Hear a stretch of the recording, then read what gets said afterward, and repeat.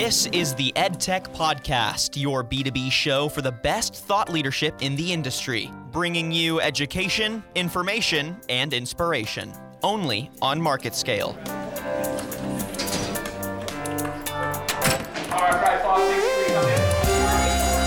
They're no longer sitting there with a pen and paper. Virtual reality is an interesting medium where students can access a wide range of content. Hello, everyone. Welcome to the EdTech Podcast, brought to you by Market Scale. I'm your host, Daniel Litwin, the voice of B2B. If your school has the funding, the expectation has probably been set that technology is going to be a standard in the classroom. It's pretty impossible to avoid. Students are bringing the tech to the classroom themselves, whether it's an iPad or a smartphone. So if we can't avoid the technology, educators have to find ways to integrate it effectively. If we can't beat them, join them. Today, we're unpacking the truths behind blended learning, what works and what doesn't, why it can be useful, and how to implement it in a focused way. I'd like to welcome two guests from Dallas-based Istation, a leading provider of animated game-like edtech. I'd like to welcome Julie Kalinowski, Customer Success Team Special Projects Lead, and Julie Robinson, Bilingual Professional Development Specialist for Istation's Customer Success Team. Julie 1, Julie 2, welcome to the podcast. How are you both doing? Fabulous. Thank you. We're excited to be here. Yeah, Yay. We're really excited to have you on. I'm just going to start calling you the Julies. Perfect. Julie We've squared. heard worse. The Julies. Julie squared. Either works.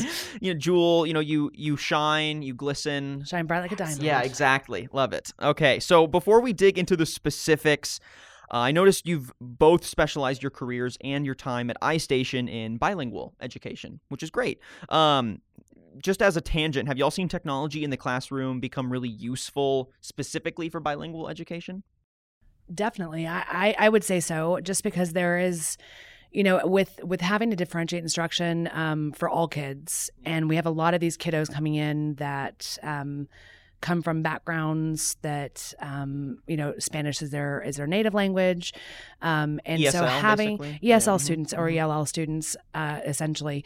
But I think technology, especially if you don't have an educator that speaks Spanish or even another language, technology has been helpful in helping those kids kind of transition to English if that's the model they're looking for. So I would say that technology has been super beneficial for those kids. I definitely agree with that. And one of the things that my admin used to say was, that technology is the one thing that's going to level the playing field for all of our students. And I think that that's where that really plays in. Yeah.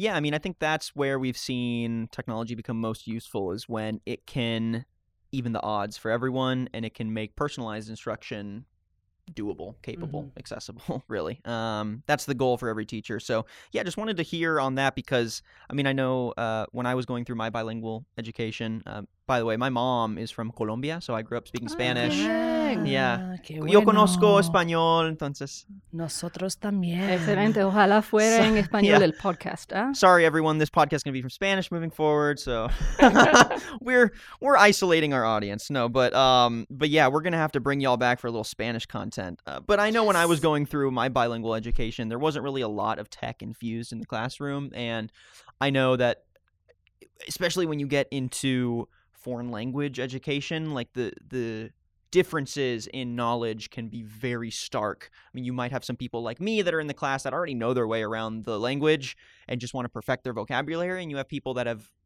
can say blue house in Spanish, and that's about it, right? And you're having to approach them from the same direction. So it's cool when you see technology be able to kind of bridge that gap. And I think that's what blended learning does too. Yeah. We'll get into it more as you dive deeper. But instead of that one size fits all approach, it really is about personalizing instruction. Like you said, it's just going to be a way to kind of connect dots for students in different ways. Yeah.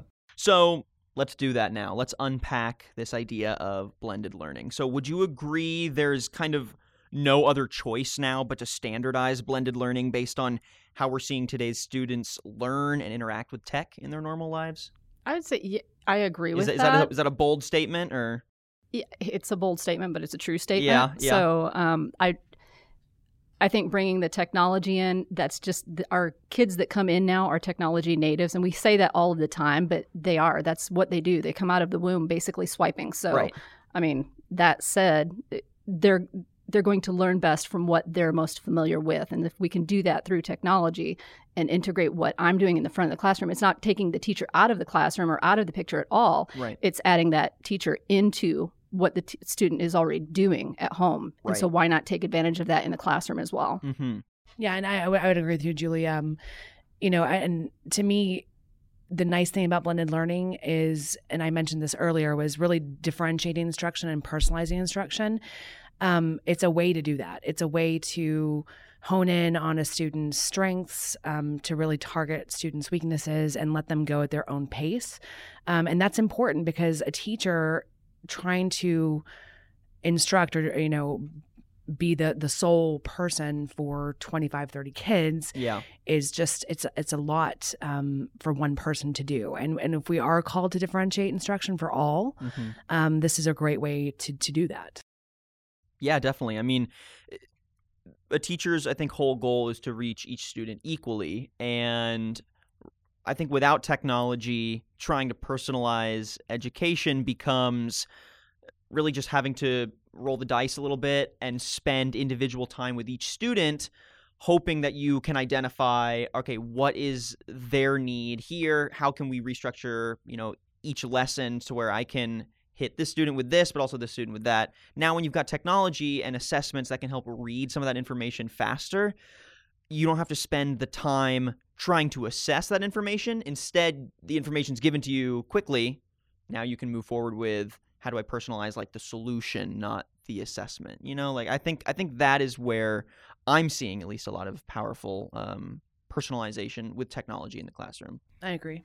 And I think that a lot of that goes into when you're able to give the child a pathway for learning through technology. Yeah. I think that's super helpful for the student, and they're then not at the same levels necessarily. They're all working at their own level, and that is part of that personalization piece. Yeah. And I think there can also be, unfortunately, though, a fear when you make technology such a focus in the classroom that it might restructure the classroom or how we approach curriculum in a way that might frighten teachers that have been doing this for a really long time. And, they've done their job a certain way and gotten pretty positive results. So they're okay, all this technology kind of scares me. What would you say to that crowd about the importance of blended learning, or, why you stand for blended learning?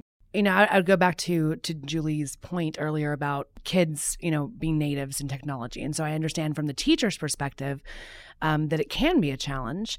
And I think the nice thing about blended learning, there's various different models that can be implemented. And I think that it's important that first there's consensus at the building level. There is accountability set, there's that accountability up front. And then with the fact that there are so many different models of how to integrate it, that you could start, kind of on a smaller level and do something like the rotation model, just one piece of what you're doing instead of going full-blown blended learning. I mean, there's various ways to do it. But I think, again, starting small, coming to a consensus with the rest of your staff and the educators there, I think that's important.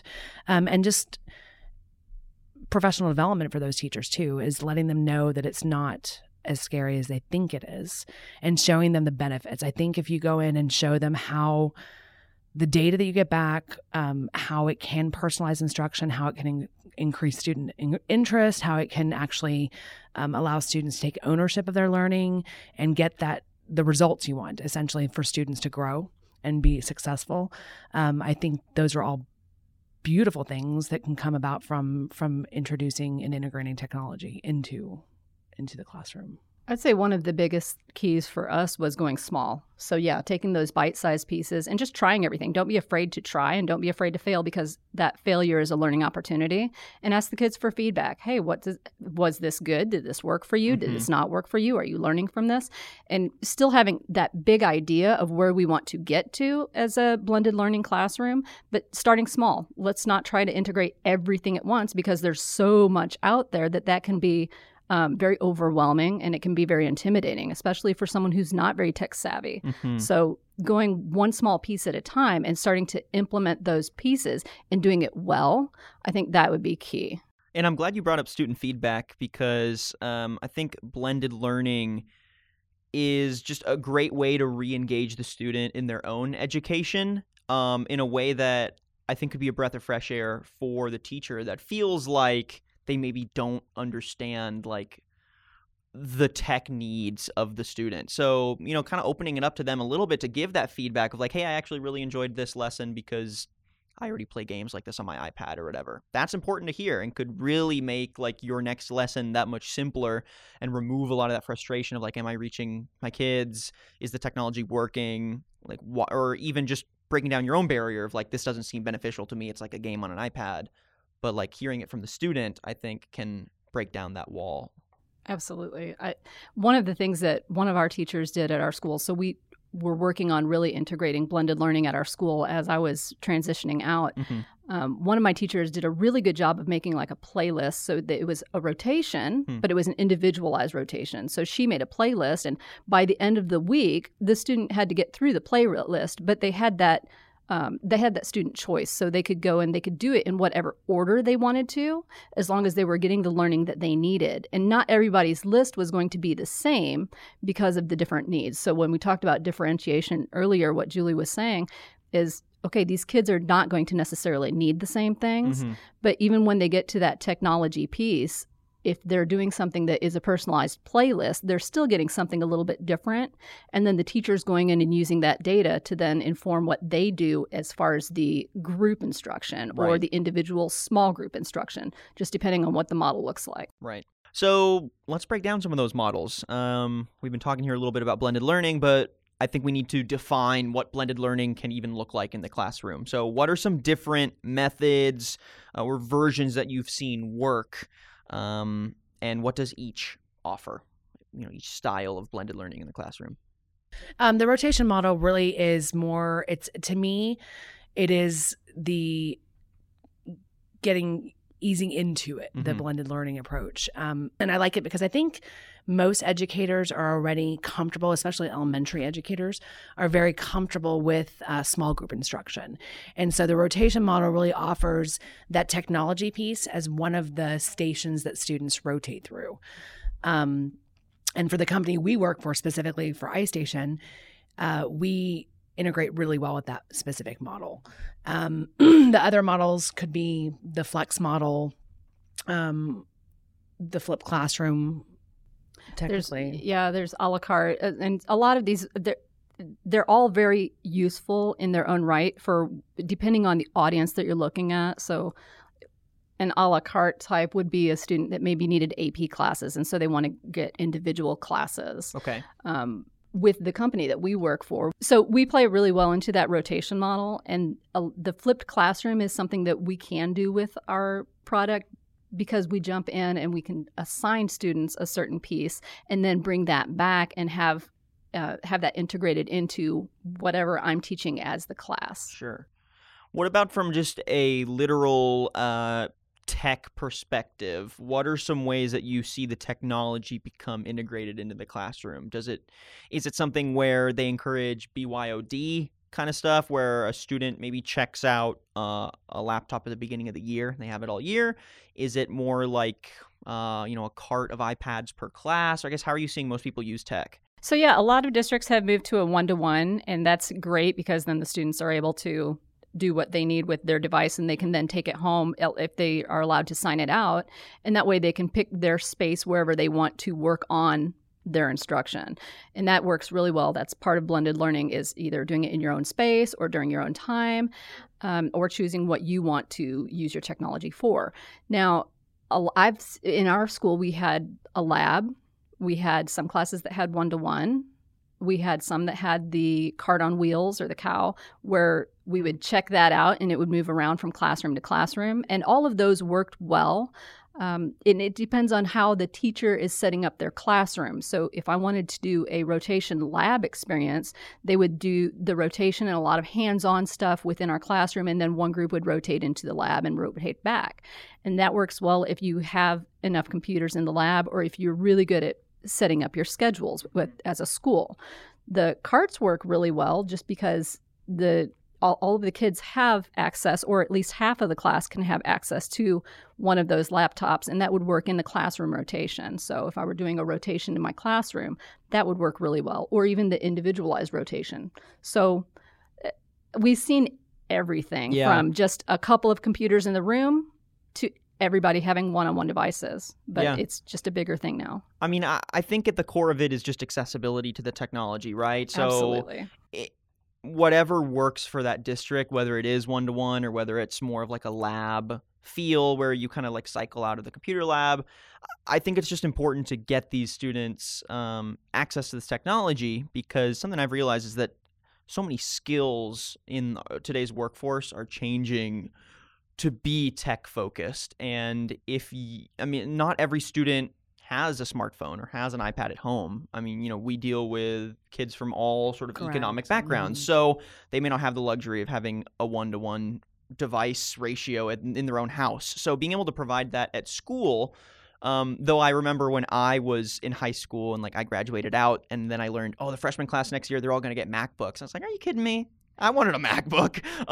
But like when you actually step back and think about it, it's like, that's not just like, we're privileged, we get MacBooks. It's like, no, we're getting students access to this technology in a space where they can learn to use it in many ways, in productive ways, and then integrate that into like their potential career. So did they get to take those home? They did, yeah. Mm-hmm. I think, so speaking to that, I think that that's key, that it's something that we don't necessarily think about. If students don't have access to internet at home, what we can do as educators is go and look at, where are the hotspot areas? Where can they access Wi-Fi? Is there a McDonald's? Is there a library?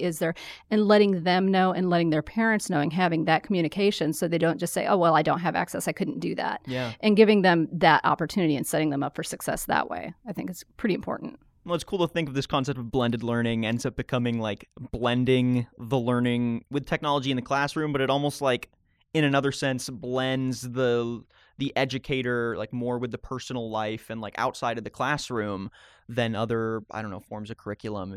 You really blend in many ways. Right. It's kind of the bridging the gap between home and school. And that's so important. But like Julie said, as far as from an equity standpoint, we can't guarantee that kids have access. And even if they are provided with different areas to go to a McDonald's or to a library, it doesn't necessarily mean that they have the means to get there. Sure. And so then that's where it becomes really important in the classroom to make it as effective as possible. And just integrating technology into the classroom doesn't mean that it's, just integrating the actual technology. There has to be a focus behind it. It has to be data driven. Yeah. I'm glad you brought that up, because my next question was, what does inefficient blended learning look like? Like when people try to do it and it doesn't work, what are the typical pitfalls that caused that? I think there are vital factors when you're looking at a successful program. And a couple of those things are, you need something that's going to be able to capture data. And like you had mentioned earlier too, is without data, we will never understand what the strengths and weaknesses are of a student. And therefore then just having them receive instruction not based on their needs is just it's pointless. And so data really, to me, is at the heart of a successful blended learning program, because then we can differentiate, and then the teacher will know what the issue is with the student, or if they need to soar, they can soar. If they need to, go back and work on some of those foundational skills, they can work on those things. And so data is an important piece of a successful program.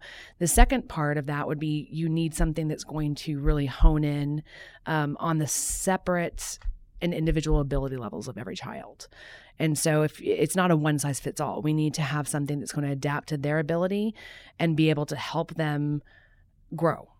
And then, like Julie was mentioning earlier too, is blended learning, the goal is not to take the teacher out of the classroom. Mm-hmm. It's to effectively integrate them back into the classroom. Right. And so having something that's going to provide the teacher with next steps is going to be super crucial as well, just because we need to make sure that they have the tools necessary to make sure that the instructional strategies that they're using, whether it be on one-on-one or whole group, or even when the kids are on, they need to understand what those kiddos need. And then resources for the educators, for the students.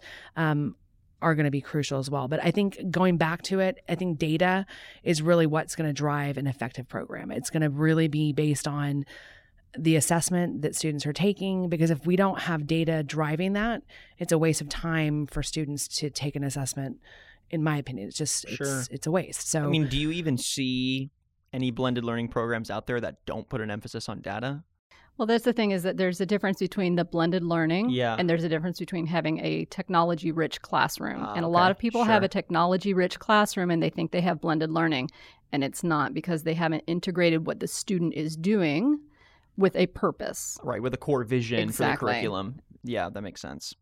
So when blended learning is implemented effectively and efficiently, I know companies like Istation claim that schools become more productive, more user-friendly, and like you said, they focus more on data. So we kind of unpacked a little bit of the data, but in those other two senses, in that just schools in general become more productive and more user-friendly, how do you see blended learning accomplishing those two things? I would say it definitely helps as an educator to be more efficient and effective in the classroom because, well, because you have the data, but I'm not having to spend as much one-on-one time with my students to figure out where they're at. Right. And I can use it then if I wanted to do something, like I mentioned a flipped classroom earlier, if I wanted to give them something to read and then come back to it and say, okay, now we're going to add on to that and look at that. It saves us the time of having to read a whole group in the classroom and then they're reading it on their own and then coming back and then we're doing something different. Yeah. So I think it definitely helps out with efficiency. I think being user friendly really is more on the back end. If something's super cumbersome for a teacher to access, then they're not going to want to get in. They're not going to want to have to dig through data and reports. Give me a tool. Don't give me something that's like a burden. And so we at Istation talk about our portal, our reporting portal, and even the program being user-friendly for kids, but also user-friendly for teachers, because we want to give them actionable data. Yeah. Something that's going to give them immediate access to make a big impact on student performance. And I think even bigger, on a bigger scale than that, is the admin. The admin go in and they have those same type of reports. And if you asked about the school, how does that help a school? Well, if I'm an admin or an administrator and I'm looking at my data as a school, I can tell where where we need to get more professional development. I can tell where we need to work more. What is our school struggling with as a whole? And now I can make our school plan and go, wow, we're struggling in vocabulary. So that's going to be our plan for the next 3 months, and just start to make that vision using what they have. So it's very user-friendly in that way as well. Yeah. We're going to transition over to that. I'm glad you brought that up, because I think for the individual educator, the influx of technology, if not done right, can be off-putting to that grander vision. You can kind of get lost behind the technology. So how should educators focus on maintaining goal setting with so many platforms and objectives that continue to get more personalized per student? And feel free to give some context or examples of how you've seen technology really help in that back end, like you were just saying. I had mentioned at the beginning some of the key benefits of blended learning. One, it increases student interest, right? That's the world we live in, technology.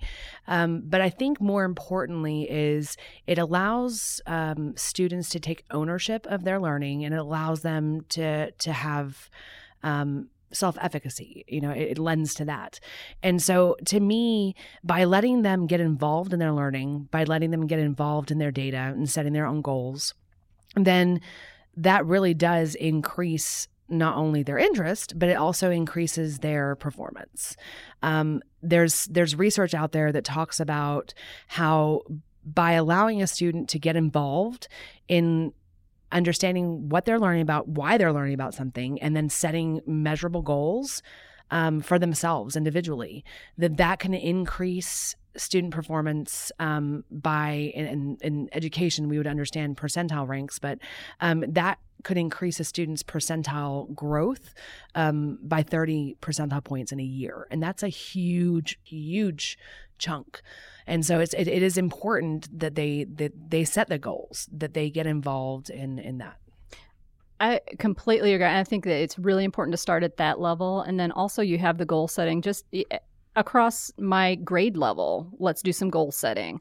Across our campus, let's do some goal setting. And when we start to goal set like that, then we end up wanting to help each other because we're doing a group goal. How much growth can we get as a campus? And that's going to benefit all of our students in the end. And I guess when you have focused data you know you're going to get, it's easier to know, all right, we're already reading these variables. We know we're going to be assessing, reading capabilities in X grade or, literacy in this grade or whatever.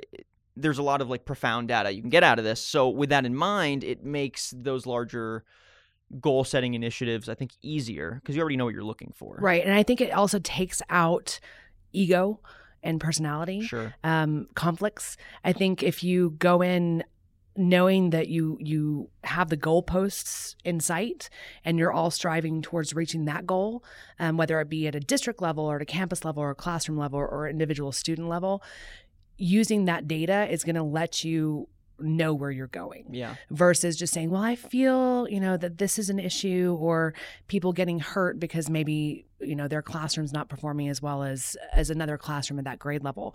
If we have data and we can use that to drive what we do in all decision making, then that to me is and you've seen that, like we've seen that. One of our colleagues who actually did one of the podcasts recently, Deanne, at their school, they set goals and they started to work toward those goals as a campus. And she just has a phenomenal story. If you haven't heard that podcast, you might want to go back and check it out.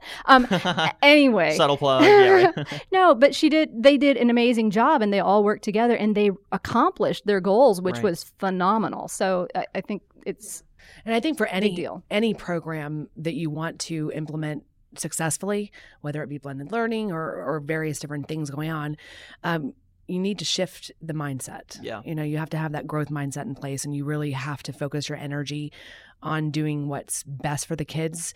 And most educators, we're in education for the same reasons. We're in education for the money. Yeah. I'm kidding. Amen. We're in education wait. to see our students grow and succeed. And have an equal opportunity, Okay, so that was a great answer. That was awesome. Now I want to focus on the way students learn, because I think this is another way that blended learning can really succeed in the classroom, is that it's flexible and it can identify some of the differences in the way students learn. So I know this has always been a challenge for educators, is finding ways to personalize learning for your left brain students versus your right brain students, your analytical students, your emotionally developed students, all simultaneously, right? So in what ways have you seen blended learning adapt to serve the needs of each of those different learners? So your analytical, logical, holistic, emotional learners. All kids are going to learn regardless of what setting they're in. Mm-hmm. That's we as people, we as humans, we learn regardless of what setting we can learn. Now, some of them might tend to learn differently if they're playing the game and having fun with it. Some kids might be more creative, and if they're going through a different rotation, maybe they have the manipulatives on the table, and so they're working with those manipulatives and they learn that way. Some kids might be more visually stimulated, and that would be the technology leads to that. What a teacher is doing leads to that. If they're doing any kind of acting something out, that leads to that. So there's different ways to learn, and depending on how your rotations are set up, that could definitely be helpful for students who learn in different ways. If I learn more by writing, then one of those rotation stations could include something of that nature as well. We had a great time because, like I said, when I was leaving, we were transitioning into a very personalized learning atmosphere. And so one of my teachers, I loved going into her classroom because her students in their technology rotation, she would let them take the laptop wherever they wanted to. So if they wanted to sit under the table, they could sit under the table, sit on the carpet. Some of them just wanted to sit at the table and do it just like they would be reading a book. So different students were allowed to pick their space, and that's part of blended learning. And wherever they wanted to go and do that, they were allowed to. I love that. Yeah. I know I liked reading my books in the little cubby nook space with the teddy bears and Absolutely. everything. That was fun. Me too. I still do. Yeah? Hey, same. The teddy bear. Now. Little stuffed Snoopy, maybe. Might be sitting on my bed, might not be sitting on my bed. Who knows? And a We won't tell anyone. Okay, so now to actually implement blended learning, this is kind of where I want to wrap up the conversation, is I know Istation has a lot of recommended steps for if you want to bring blended learning into the classroom, here are the main things you need to do.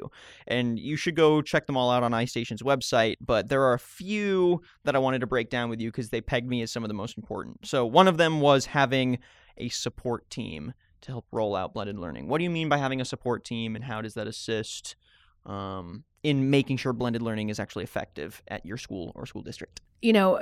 Part of that, first, building consensus at that campus level. That's going to be important. But earlier I had spoken to the point of when you're looking for a certain program, or you're looking for something to implement something with success and fidelity, it's all about partnership.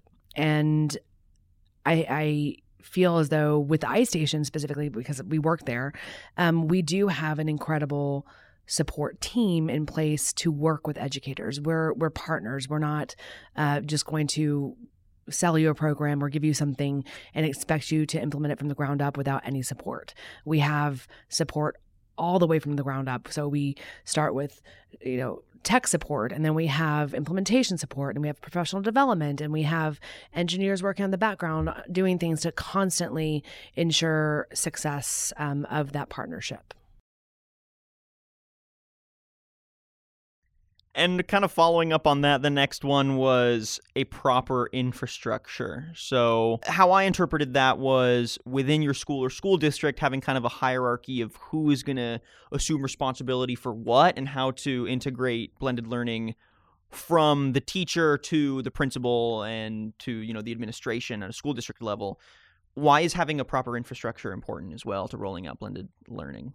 I think it's super important just because you need to have those set expectations. And if we're all on the same page, we can help each other out. My IT person, whoever's in charge of technology, needs to know what's going on, and we all have to be on the same page so that they can help out.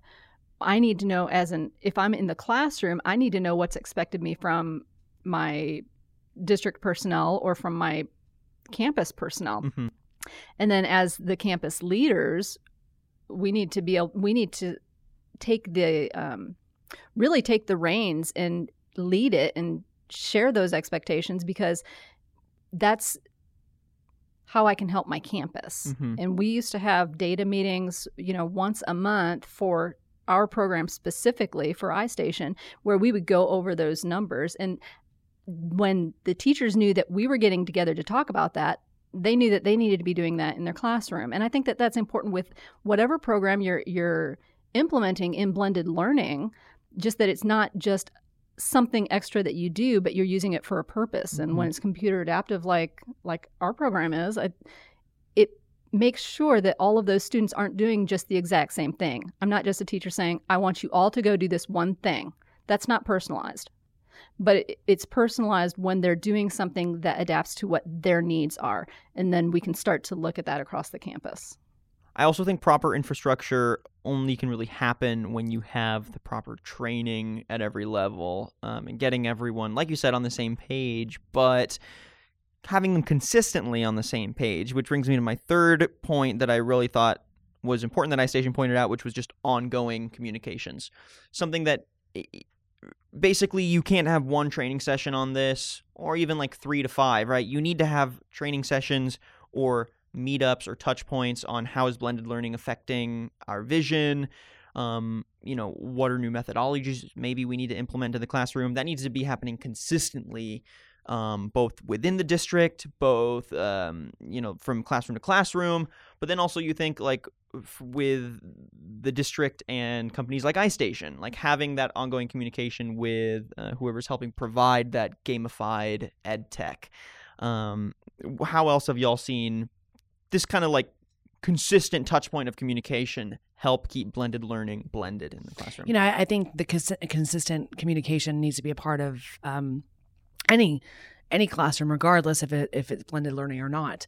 But specifically with blended learning, it does, because it is new to a lot of places, and it's a new way of thinking, a new methodology. And so communication is going to be key in communicating with your partner whichever program you choose.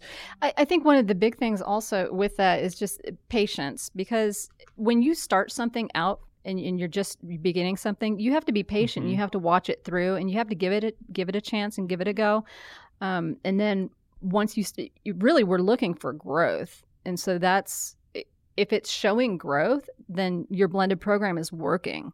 If it's not showing growth, then you either need to tweak something that you're doing in your program, or you need to choose a different type of learning. And that goes back to the idea of, I feel like I'm a soapbox speaking about this, but speaking about data and assessment, really the purpose of it is to help you drive what you do. And if you don't do that, then it's a waste. And what I love about what we do at Istation for the kids and for the educators specifically is we have a lot of touch points going on. We have touch points when students are working through the interactive curriculum. We have touch points every single month when they're taking those, the screen or the progress monitoring. There's a lot of companies out there that help capture data. Yeah.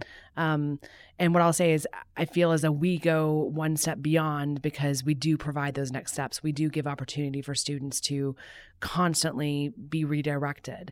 And that's going to be important, because the purpose of data is to help adjust quickly if you need to.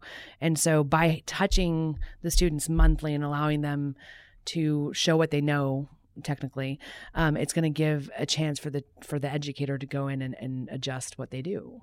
And realistically, how long does it take to see that you're having growth? Or, how long does it take before you can look at your data and make any actionable decisions on it? Typically, and at least 2 data points, I would say, that to begin to give you the trend line of growth. And some kids are going to have off days, they're going to have off months, but if you can see that trend line increasing, that's what you want to see. And we see that often if the program is implemented with fidelity, and classroom instruction is targeted and efficient, because again, technology is a beautiful thing, and that is the direction that we are moving in globally. But we can't lose sight of the fact that the teacher is still a very, very, very crucial part to a student's education. Is as long as the teacher has the tools, blended learning, different technologies being a part of that, as long as the educator has the tools and they are effective with their instruction and targeted and differentiated, that's where we start to see that growth. Well, Julie, I feel like we've unpacked a lot about blended learning here. I think there's more we could dive into, but I think we're going to call it for today. We're going to have to bring you back on in Spanish probably next time to do la segunda parte de la conversación. Claro que sí. So thank you again for coming on the podcast and giving us your thoughts on when blended learning is appropriate, why it works, when it doesn't, and how to do it in an efficient and productive way. And I think, like you've both said, it all comes back down to that data. When, surprisingly, more personalized learning has a backbone of kind of cold, hard numbers, it's when it's the most effective, which is interesting to see, but I think is intuitive and makes sense. So, Julie, thank you for joining us. It was a pleasure. Thank you for having us. Your time. And thank you, everyone, for listening to today's episode. And if you like what you heard and want to listen to previous ones, you can head to marketscale.com/industries and subscribe to previous podcasts, articles, and video content from your favorite industries. You can also find our podcast on Apple Podcasts and Spotify. And make sure you leave a rating and a comment wherever you listen to your podcast content. I'm your host, Daniel Litwin, the voice of B2B. Till next time.